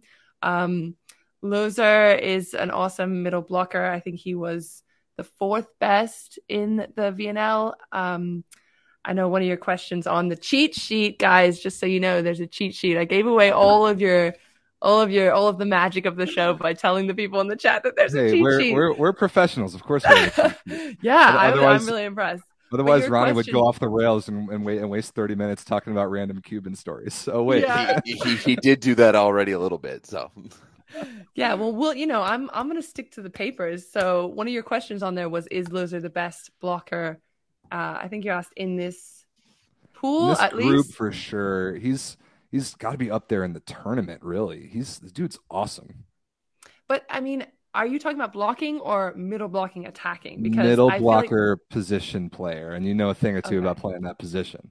Yeah, because I feel like it's hard to, and maybe you can tell me where I can find the stats on this, but as a middle attacker, you're never going to end up in the, as one of the top scorers in the competition. So you get top scorers, you have top attackers, you have best blockers, best servers, and then like best digger, I think, or most digs or something at the VNL anyway, on the FIVB website. Sorry, Volleyball World website. But Loser's up there with 26, but then it looks like way down there at 11th is Jelva from Iran, but he's only 6 blocks behind. So I don't know what the comparison, I feel like looks like it's quite large, but it's actually just a couple of blocks here and there. Yeah, that's fair. The blocking numbers are tricky, but funny enough, when I was commentating VNL in Ottawa, I had all 4 of Argentina's matches that week. So I saw them a lot, and they didn't have Luciano DeCecco. He came back only in week 3, like the last week of the preliminaries, and actually almost rescued the tournament for Argentina. They were they were 1 point away from going to the finals until they lost to my beloved United States in the 5th set, which was delicious revenge. Anyway, DeCecco by 2 points, back, right? It wasn't some crazy. Yeah, I think it was 17-15 in the 5th. We also didn't see Facundo Conte at all during VNL, and both of those guys, DeCecco and Conte, are back, and that I think changes everything for Argentina. So they've got one of the best setters in the world. They've got Conte. They've got Bruno Lima on the right. They've got Loser, and I don't know. It depends on who their second middle is. All of them are fine. They've got Donani at libero, who's great. Second outside hitter is a question for me for them. I think it's just kind of a style thing in this pool, because the rest of this pool, Key, the 2 teams that you know a lot about, Iran and the Netherlands, are actually a little bit similar in how. Let's talk about the Netherlands first, because we coming into VNL, we knew more about the Netherlands. We knew that Namir Abdelaziz has a great case to be the best opposite in the world. He was the leading scorer of VNL. He had a great case to be the best player in the tournament. I would probably say that he was. And really, we know that as far as the Netherlands is going to go, Namir is going to be the guy that takes him there. But I was actually a little bit impressed by the pieces on the Netherlands that weren't Namir. because I was either I just didn't know or was so like down on the rest of the Netherlands players that I didn't expect them to go to the playoffs, and they did. So tell me about the Netherlands. Who impressed you other than the superstar that is Namir Abdelaziz? Yeah. Okay. So without even mentioning him, like you said, I feel like it's a little bit harsh. A lot of people say that it's kind of like a one-man team, but the last time I saw them play, they played against Italy in the quarterfinals and they lost 3-1. But I think they kind of used that to their advantage. So everyone was expecting the ball to always go to Namir. And maybe it was just the fact that the other players were scoring when they weren't normally scoring or putting the ball away. It's kind of like the ball goes back and forth a few different times, and then they finally just fling it out to Namir and he finishes it. But maybe the other players were putting the ball away more efficiently than usual. But it was actually Tues who had 20 points in that match. So he was the top scorer for the Netherlands. And I mean, I'm impressed by him because of his youth and his exuberance. He's also just a super nice guy. One of the coolest things about hanging out or like being at the Poland tournament or the Poland leg of VNL was that we were all in the same hotel, all the players of every team and all the commentators, all the refs. And he was someone that stuck out in my mind as someone who every single time he would see us, and they don't have to be nice. They don't have to. He always said hi. So not only is he a great, on the court, but also just seems like a lovely guy. I agree. He did have 9 points. Sorry, Rob, but he did have 9 points in that first set against Italy, which was the one set that Netherlands won. So great point. I remember talking about that on the show. He does have the ability to pop off, and I mean he did so, especially in the last week of VNL for the Netherlands as well last season. So I mean he does come from a legend, like he does, he's the ilk of a legend, right? So I think he has the ability to be the next one of the next big Dutch players. Yeah, it's just nice to see one other guy because, like, we'll talk about Iran in a second. If you have a superstar opposite, great, and that guy can score you points in out of system, whether or not everyone else in the gym knows the ball is going there, and Namir's that type of player. But it's that just one other scoring presence. We actually talk about it in the women's game a lot, Everett, like a Paula Egonu character, Isabel Hawk character, Tiana Boskovic-like character. Like, you can give those people 60 balls a game, but the teams that are the best feature like one of those players and then one other scorer.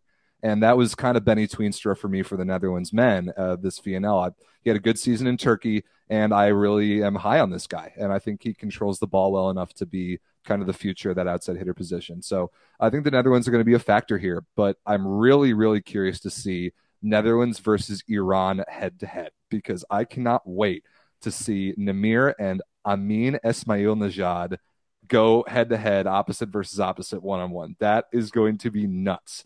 Key, tell us about this Iranian team who now their fans make up about 80,000 of your Instagram followers. I was going to say, I literally cannot even be unbiased anymore. Like I see one of your comments one of the comments in the chat was said that I'm an internet celeb.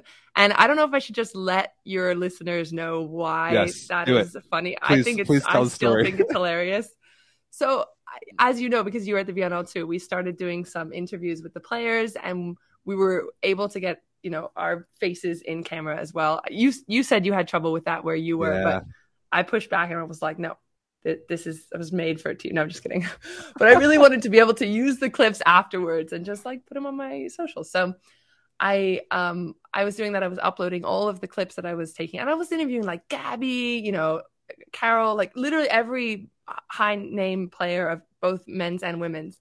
And then we come to Iran and I do one interview with Esfandiar from Iran. And I must have said something really awkward. I don't even know. I started the interview with something like, wow, because he was really impressive to me. I saw him last year and I remember thinking he was really great, but he had popped off that game. And that was the first thing. And the second thing was, it was the game after they had just beaten Poland at home. So it was huge for the Iranian fans. And I had no idea that Iran had so many fans first and foremost. But after that interview, that got 4 million with an M views, which is not something I'm used to seeing on my social media at all. I mean, you guys are much more, SEO savvy than I am, but after that interview. That kind of number, anytime you get over the million mark in volleyball, like that's big. Yeah, right? This is volleyball that we're talking about, right? Like that's those are big numbers for anyone, even Eric Soji. Yeah, exactly. Even Tobias Crick. Yes. But yeah, so anyway, it was wild. And after that I got 80,000 new Instagram followers, and every single day, and I kid you not, to this day, I still get messages in my inbox. Where is Esfandiar? Are you gonna marry Esfandiar? Wow, Esfandiar. Like I could screenshot them today, like this morning, I'm still getting them. Amazing. So tell us about that's why it's really hard for me to be unbiased, because I feel that I'm invested, or they invested in me or something. Perfect. That's why you're perfect for this. Tell us about this Iranian team, because they're in a turnover period. Everett and I have talked about it. No more Maroof. He's one of the best setters ever. He's retired. No Syed in the middle. He was maybe, I think, supposed to be the captain of this team, and like stepped away from the team late, which was kind of surprising. And then they had a couple guys come in at VNL last year. My son Salehi comes to mind. He had a good year, but then he got hurt in Poland in club, so he's out.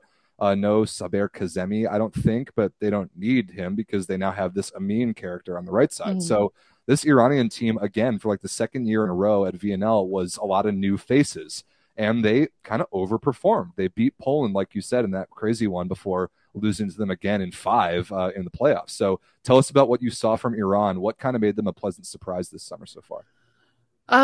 Okay, so they play with so much energy. They play so hot. Like they come out there as if they are going to war. And I think they really, I don't know if that's a cultural thing, and I know that some of their fans call them their soldiers.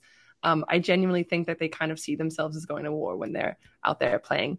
But obviously Amin, who I don't know if you guys know this, the reason that he's so like brand new on the scene, he was in the army before this, which is why he wasn't part of any of their national team stuff.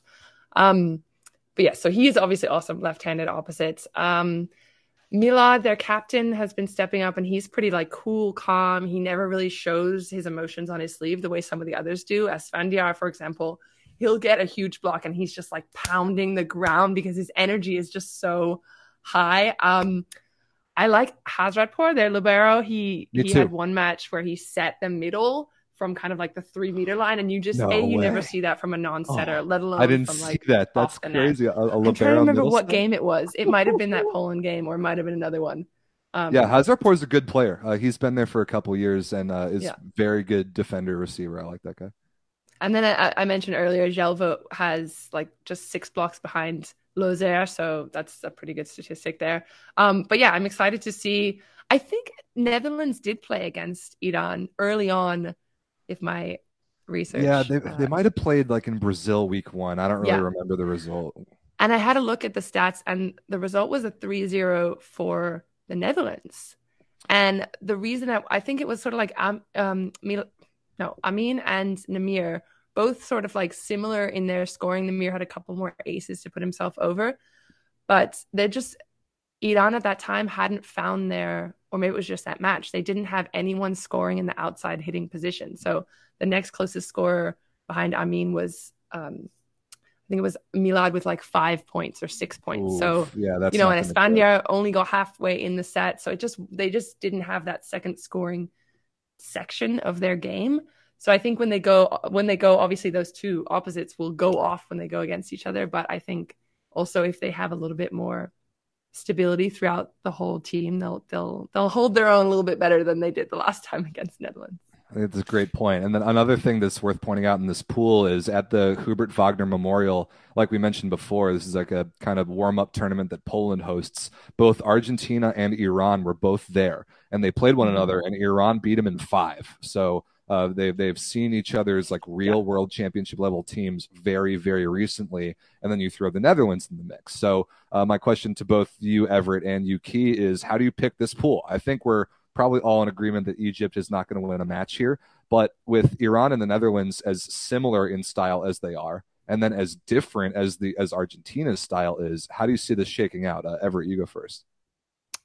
Honestly, I wouldn't count out Egypt in this one. I know they haven't been around, but this is the Egyptian team that's been to World Championships, that before they've been to other big tournaments. So I think this is a team that could surprise someone. if someone has an off day, right? It's not a team, you're not playing Cameroon. No offense to Cameroon here. So you still have to show up against Egypt, and they're going to make it interesting. Honestly, the Netherlands for me is going to be very, very interesting. If we look back to 2018, everyone thought that there was a team that might struggle to get out of pool. They lost their first game against Canada and won the rest of their games. They went 4-1, topped the pool, beat Italy, beat France, but before a big run. But honestly, this Iranian team is something that's very intriguing to me. Amin is an absolute beast. Monster. And an absolute monster. I think he has the potential to solidify himself as one of the best opposites, not like just in the game period. If he has another performance like he did in the VNL in this World Championships. And on the Argentina side of things, they do get Facundo Conte back, but from what I'm hearing, it hasn't been so great so far, and they did lose Ezequiel Palacios on the left side. So heard about that. Yeah. It's going to be three interesting matchups, and Egypt's there to just make things make things hard, right? So pick it, Everett. Do it. Let me just pull up my picks from before. I've got Iran coming in at 1, Netherlands coming in at 2, and Argentina coming in at 3. Although all 3 of them would be moving on. Okay, Key, do you have a pick of how this pool is going to finish out? Who's going to win, and how many teams are going to make it out of this pool? Like I said, I don't know much about Egypt at all. I do know that in the history, Argentina, they've never beaten Argentina. They've never beaten the Netherlands, but they have beaten Iran twice, one of them being in the World Cup in 2019. So yeah, they might, that was pre-Amin days. So totally different team. But yeah, I don't think that they'll get out of, I think they'll finish 4th. I think Netherlands will finish 3rd, just because if Netherlands not having a great day, I like the guys. I think they're, lovely humans. I hate this part. I hate picking who's going to win or lose. But yeah, I think they'll finish 3rd. I think Argentina will, now that they have Checo, and they'll be riding their sort of Olympic bronze medal glory days, and they'll finish 2nd. And Iran, I got to give it to Iran. I can't go to anyone else, otherwise it will boot me off of the internet. Yeah, they're gonna come after you on Instagram. Yeah, I'm gonna pivot with what I wrote down, because I've been thinking about this more, and I'm gonna pick Argentina to win the pool. I do have faith in them.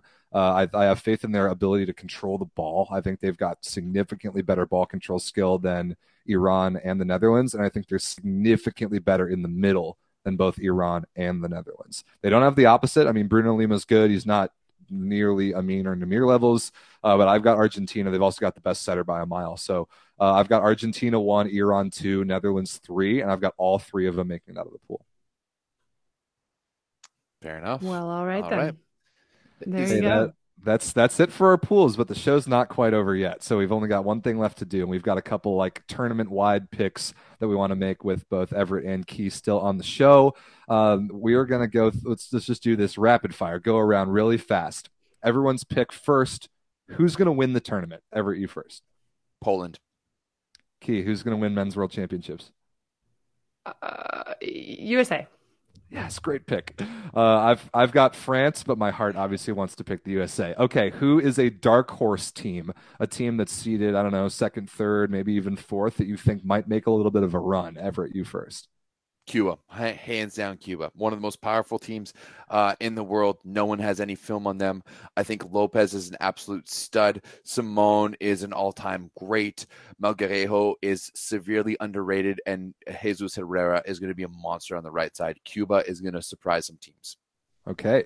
Key, a breakout team that not many people are expecting, maybe. I have no idea. I'm looking at the other pools. Maybe I just don't know enough about the other pools, honestly, to make that call. So skip me on this. Okay, fair enough. My pick is Bulgaria.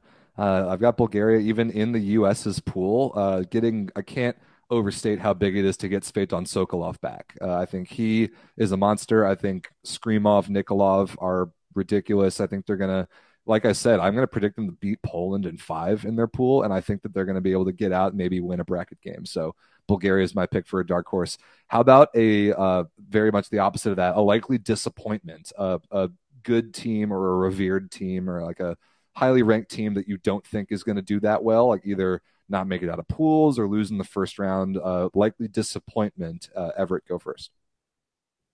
Well, I think Brazil. Like we talked about it. They've got 5 straight finals here at the World Championships. It's been since like 1995 that they didn't make into the semifinals. Sorry, maybe 96, but I think we're really seeing the decline of Brazilian men's volleyball right now from being the ultimate superpower that we've seen, right? Five straight finals, 3 straight gold medals, 2 straight silvers. I don't even think they make the semifinals in this one. Key potentially disappointing team to look out for this World Champs. Maybe France. I know that's I know that's kind of controversial. But I love this take. This is an awesome take. No, because I know they come in clutch and they're really good at doing that. But I just remember from Vienna last year that they kind of like they can turn it on or they can just not. And I think if they catch a day where they're not turning it on for whatever reason, they might. I think they also they're so confident. They're a little bit overconfident, a little bit cocky on at times. It's a fine line. I don't know if you guys obviously saw their intros at VNL finals. Loved it. Which I love that too. And I think they bring so much energy and their characters, and I think volleyball really needs that. But I also think everyone's going for them. They've kind of got like a bullseye on their back. So okay, that's show up every day. Honestly, let's be honest. It all depends on what France did the night before, right? Yeah. Like 100%. It all depends on who they play in the quarterfinals or like the round of 16 in the quarterfinals and what they're doing the night before. Maybe Gianni will step in and have something to say about that. But yeah, it all depends on what France does the night before. By the way, Gianni, lovely guy. Every time I had to do those mid-game interviews with coaches, there were some coaches that were very much like, do not talk to me right now. But Gianni, every single time was like, I'm coming over. Also, John Sproul was awesome for those. But Gianni's the man. We got to talk to him a bunch in Ottawa. He's just the coolest dude ever. Yeah. My likely disappointment is also Brazil. I'm with Everett on that one. Early in the show, I picked them to not make it out of pools. They have been ranked number 1 in the world for 20 straight years up until earlier this summer. Now they've slipped all the way to 4th, and I do not see them in the top 4 of this tournament. How about? Wait. Okay, I thought of my dark horse from earlier. Yeah?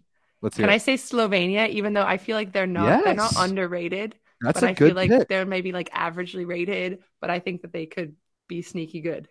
If Rock their highest world championship finish is 12th. You think that late coaching change might actually be a good thing, perhaps? I won't go that far because Mark is he's my boy. But I don't know. I put my money on Rock Lobster any day. By the way, I also on air like started singing Rock Lobster, so that's why he in my head is Rock Lobster. Exactly. And we do love the Rock on the show. We like all the I may use that from now on. Please do. Every time I think of him, I think of the emoji with the. The 2 hands. Where's the name come from though? Who started that? Rock Lobster is a song. It's a song. Yeah. Have you heard of the song? It's like a No, classic. Yeah, we'll get Everett on that later on. He might be too young. It didn't come out in Canada. What? I'm older than It's Rob. from What are you like talking? the 70s or something. What are you talking about? I'm too young. I'm older than Rob. Jeez, Rob's still 20, in his 20s. Also, I think it was you guys, by the way, I have to give credit that I started calling Micheletto the unicorn, and I think it was because that was Dan. That was definitely us. Our boy Dan. That was like back in 2018. I was doing posts, like I was writing out articles, and I was calling Steve Marshall the ice cream man because he was just scooping everything in 2018. and Louis Lett stole it from the R volleyball post that I was doing and used it in the broadcast. And at first I was upset, but then I met Louis Lett, and he's an absolute beauty, so I could never be mad at him. You gotta give credit. Yeah. Amazing. All right. Also, give me anyone else who's listening, sorry, I just got to give credit again, is that during the VNL last year, I was using that Discord and talking to you guys anytime I had a question about anything, I was making sure that was like my first point of contact. Like, ask these guys what I need to know, because you guys are legitimately the best volleyball knowledge database. And well, we won't. I mean, we're not going to lie here. We get a lot of our inside knowledge straight from Discord too. I mean, Everett and 100%. I know we know a thing or two, but we have a community of 700 worldwide people to lean upon for information. So if you didn't hear us before, plug the Volleyball Source Discord. You've got to join that thing. The link's in the description. You've got to join that to follow along with World Championships. It is the best resource ever. Ooh, Everett, look, we've got a spam bot in the chat. I'm honored. That's the second time. Dude, that means amazing. We're actually getting enough views right now. We've got enough viewers to be getting spammed in the YouTube chat. This is amazing.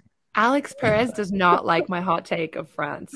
I love that take. You need to stand by that. I think it's awesome. All right, we gotta wrap up the show. A couple more things. Give me a potential breakout player. A player, I mean, VNL is kind of more for breakout players. We learn about players, but give me a player not maybe in the top 10 of his position in the world, perception-wise, that you think is going to have a huge tournament. Everett, go first.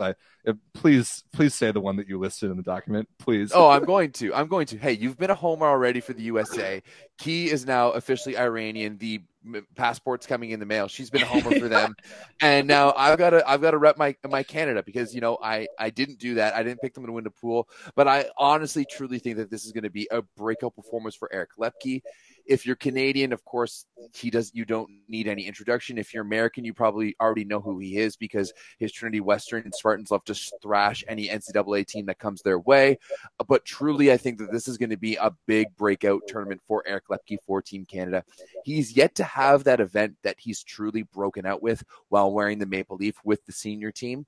We've seen him sparingly both at the VNL last year and, of course, at this VNL where he came in late after the birth of his son.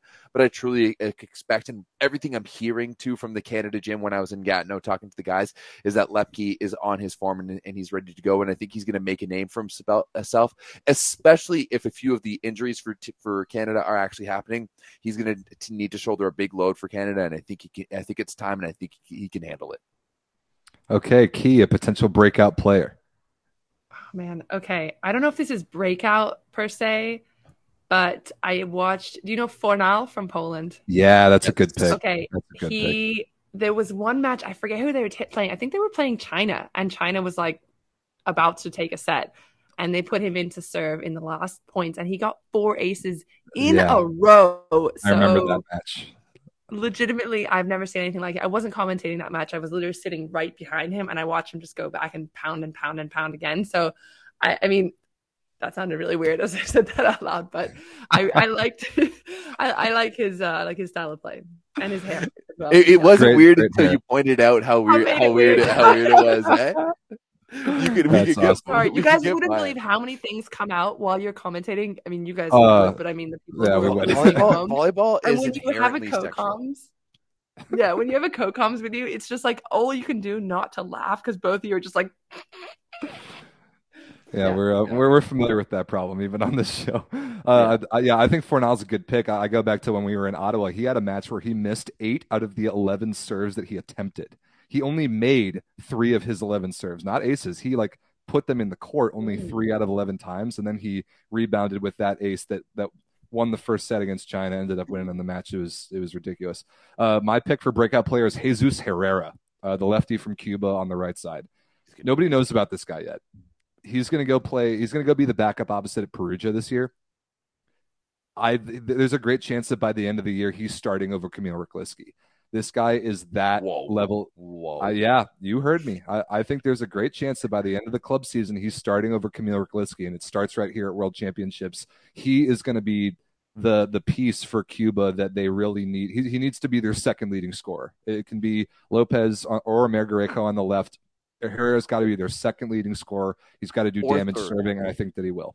Or third, because I really think that much like Lube, if Cuba is going to be successful, I think they need Simone to be going off in the middle, right? And let's be honest, Simone was one of the top scorers for Lube this year. I think you're going to see that as well for Cuba. From the baseline, from the blocking, from anything out of system, you're going to go to Simone. But I think Lopez, Simone, Herrera will be in that the same grouping, the same area. I do have a problem with you saying that he'll be ahead of Kamil Rychlicki. Yes, offensively, he brings much more to the table than Rychlicki. However, he does not have the complete game that Rychlicki does. And I think Rychlicki brings a lot of tangibles, but that'll be a conversation for when we preview the Superliga season. Yes, it will. Last but not least, potential most valuable player picks. Like, even better if you pick a guy from the team that you did not pick to win the tournament. Everett, your potential MVP. I mean, I am picking the guy from a team that I picked, and I'm going with Kamil Semeniuk. You know what? We've seen it time and time again. We saw it. He was the MVP for Zaksa this year, the Champions League finals. This dude is the truth. And I think this is a guy that he's going to bounce back nicely and win it for Poland. You know, we know that Kurek can go off, but everyone knows Kurek can go off. He was the MVP back in 2018. I really think that Kamil Semeniuk is going to be the guy for Poland this time around. Mostly because I think that Poland is going to share the wealth, right? Kurek isn't going to get the amount of volume that he was back in 2018, and I think that across all aspects of play, you know, from baseline, from serve receive to blocking, and of course attacking, I think Semeniuk is going to be the guy for Poland. Key, your potential MVP for Men's World Champs. Yeah, that's tough because it always comes from the winning team. So, right. But I don't know if it's anyone from USA. I kind of want to pick Amin just because I really like the way he plays. I know he's an opposite. I know. Sorry, that's kind of like. No, I like it though. I like it. I love but it. let's say they end up in the final match, and I don't know how it works out with the pools. I don't know if they could be against USA, but no, I think I like his style. I like that he's kind of totally unknown except for this year. You guys, once you see him play live, I don't know if you have, but we didn't get to see him in Ottawa. I was bummed. Unfortunately, he's the truth. I know he's just so crazy physical. He's got quickly like rising up our personal lists of top opposites in the world, and that's a tough list to break into. So I like that pick. My MVP pick is Jean Patry. It is about time that for a tournament that France wins, that Jean Patry gets the credit that he deserves. He should have been the MVP of the Olympics. He was better than Irvin Ingapet at those Olympics. I think he made like 3 errors total in 3 elimination matches in the Olympics. And he was unbelievable during VNL this year, which they also won. Jean Patry does not get nearly the credit he deserves because he's not quite as flashy as an Amin or a Namir at opposite, but he's every bit as reliable. And if France wins this tournament, I want Patry to get the credit he deserves. So he's my pick for MVP. But you hit the nail on the head there. The reason that he doesn't get the credit is because he's like emotionless when he scores. And I remember thinking this because I interviewed him after one game, and he was exactly the same off the court as he was off the court. Like, he could have just won the winning point, and you just wouldn't even see it on his face. Same thing when he's having a conversation with you. He's like a blank face, you know, not necessarily in a positive or a negative way, but he gives you nothing. And then you've got someone like Ingapeth, who's quite full the opposite. emotion, full fire, and he's hyping the crowd up, and that's what volleyball world, like, they love that. We need. So yeah, I want Patry to get the credit he deserves. So if France wins, I want him to be the MVP. So, ladies and gentlemen, I think that's it. I think that's our show. That was all going on an hour and 45 minutes of straight World Championships conversations. I think that's probably enough. Sorry, a lot of that was my rambling. Apologies. Nope. We'll blame Ronnie. We'll put all the blame on Ronnie. Ronnie definitely gets all the blame for this one. Also, it's a good thing we didn't talk about USA or Canada that much, because if we had talked about those ones, it would have been a long show. I mean, we already broke records. This is hands down the longest 9x9 show we've had. It's also the most viewers we've had, with a highest peak concurrent 120. Rob, 120 is the highest peak concurrent. Big numbers, boys. Over 752 people tuning in. When we think about back in April, we had certain shows that didn't even get 250 views. That's pretty damn good. Yep, I'm very pleased, and it's only the beginning. So before we wrap up, I want to put this on the screen one more time. This is the content schedule that we have here on this YouTube channel and just the whole Volleyball Source Network for Men's World Championships, and then not including the show that Everett will do tomorrow, only about Canada, and the show that I will do on Thursday, only about the USA. And then we jump right into the tournament. Friday morning, Men's World Championship starts. Volleyball World TV for all the matches, and right here on the Volleyball Source YouTube channel for all of the midpoint various shows along the way. And then, of course, the show Sunday, September 11th, after the medal matches are over. Check us out on Instagram at Volleyball Source. All sorts of stuff going up the entire time. Volleyball Source CA is the website. Also, check me out on Instagram. I'm at rstclair1. And check Ci Michel out on Instagram at VB_CI. She is awesome, and I'm sure you'll be posting stuff for World Champs too. So I think we did it, ladies and gentlemen. I think that's a show. Keith, thank you so much for hopping on, and huge thanks to Ronnie, Keith, and Spike as well. Yes, Keith, always welcome here on the 9x9. Always welcome on the Volleyball Source Network, and let's have you on some more and show maybe Volleyball Worldwide. Maybe we should be a part of the coverage. Ooh. You guys definitely should. I get sweaty and nervous when I have to talk about volleyball. I wrote all of my notes down like chicken scratch here, as you can see, but you guys do it naturally, so absolutely you should be part of.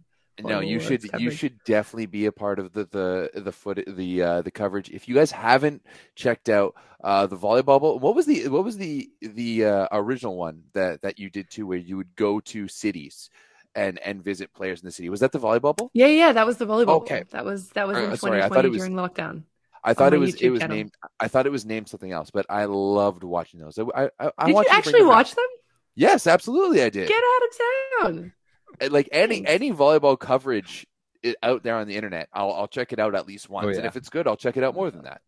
Oh, awesome. Great. Well said. Well, boys and girls, thanks for watching. We'll see you tomorrow if you want to hear about Canada. We'll see you Thursday if you want to hear about the U.S. We'll see you Sunday on our midpoint show here on the YouTube channel, and we will see you in the Volleyball Source Discord the entire time. Happy World Championships, everybody. We will see you next time.